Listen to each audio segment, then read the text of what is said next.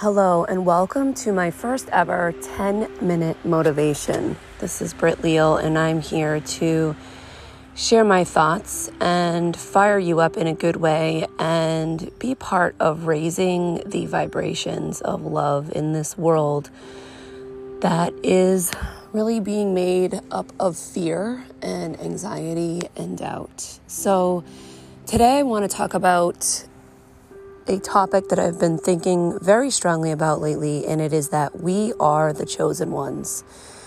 I was out for a run the other day and feeling defeated, feeling into a lot of that fear and anxiety. And so I had to drop everything I was doing and tune into a meditation because I did not want to go on like this. I didn't want to be a victim of what the world is trying to instill into every cell of our body. And I've worked really hard through the whole pandemic to not have it be that way for me and to do the best that I can to create it not within my home. So I did the meditation and I was able to really cleanse a lot of those feelings and visualize the huge ball of anger and resentment shrinking down, simply using the love light from my core. And then as I went on my run, I started to think that either we can look at ourselves as victims of this pandemic and of this strong political movement and of people trying to have power over our every move in life and really take away our decision making on so many levels, or we can look at ourselves as the chosen ones. We are a generation unlike any other going through what we are going through, being forced to stay in our homes. Our children are being locked out of their schools. Our jobs are getting pulled out from underneath us. But we're still moving forward. We're still smiling. We're still finding ways to connect, even if it's through Zoom or maybe gatherings with social distancing. And I think that this whole mindset of looking at ourselves as the chosen ones brings back and replaces fear with love, replaces defeat with strength, and replaces stagnance with motivation. And I think that's what is exactly needed for those of us who want to look deep within ourselves and want to take the time to reflect and want to take the time to work on whatever it is that's blocking us or holding us back or creating fears and doubts for the life that we truly deserve and truly want. So being the chosen one is a gift. When I think about myself as a mom of 3 kids in this environment and what is to come again starting in September, remote learning, and it's funny when someone says, oh, well, are your kids doing homeschool or remote learning?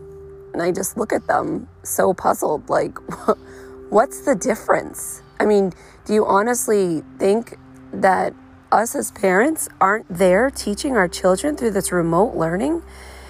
Is my first grader going to just be plopped in my living room and left for the hours to just do her work and learn and be okay? No. Is my 12-year-old going to stay focused and do more than the bare minimum? No, because in their nature, that's what they do. So don't ask a parent whether they're doing homeschool or remote learning. They are teaching their children, no matter how you want to look at it. And remote learning did not take into account those of us who run our own businesses and those of us who work from home or those of us who have jobs outside of the home. It doesn't matter if you're a single parent or if you're a parent of a household with 2 parents and you're both working.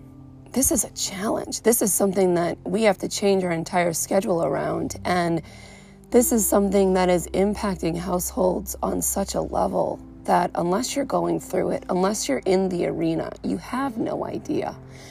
So to look at a parent and think, well, the school's going to take care of them. No, they're not. The school is going to provide the best that they can with what they have. But let's face it, the funds are not there to give the quality of the education that these kids deserve and that our taxes pay for. So, us as parents are doing that work. We're doing that work. We're reworking our own schedules. And for a lot of us, it's going to mean less business coming in for us. It's going to mean getting up at dawn just to fit in half a day's work by 8 or 9, and then returning back to work at that 3 p.m. and going until 7 or 9 o'clock at night. So where does that leave room for our children on those moments where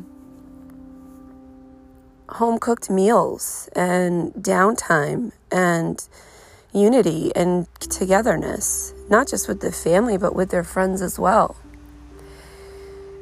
So we are the chosen ones because we are going to stay innovative, creative, positive.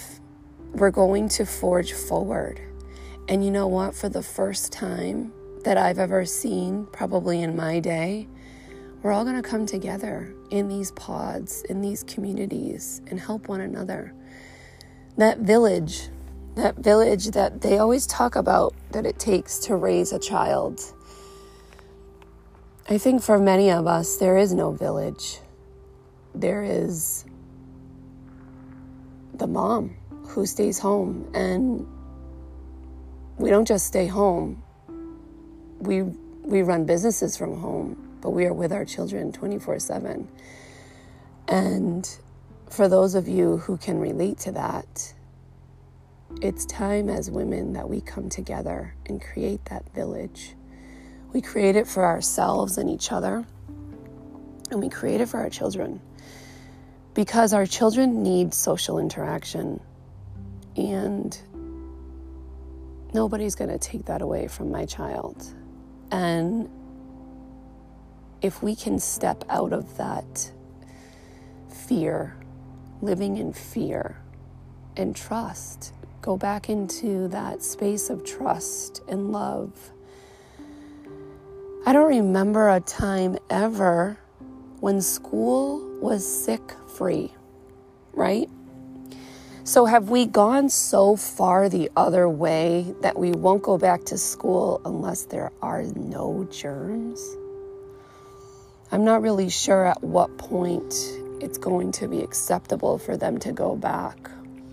And I'm not sure if they understand how it's going to be when they reintegrate all these children. Because for sure, even ones who have a healthy immune system, they will catch something, for they have not been together, building up any kind of resistance for their immunity. So we will see how long this quote-unquote remote learning lasts. Some think it's going to end in October. Others have their sight on November or January. I'm setting up for the rest of the year until next summer to be teaching, to be working, to be guiding, to be leading, to be cleaning, to be serving, and to be creating connections with others, like-minded, who are aligned, who are refusing to live in this fear-based realm, to create an even better experience for my children, for my family, for myself, and for women across this community. As when we come together, we are so powerful. We can move mountains. And if we remember that we are not the victims, but rather we are the chosen ones, we will forge forward, and we will be that generation that got back to the village, connection, love, raising the vibrations, and finally nurturing the world the way that it needs to be nurtured.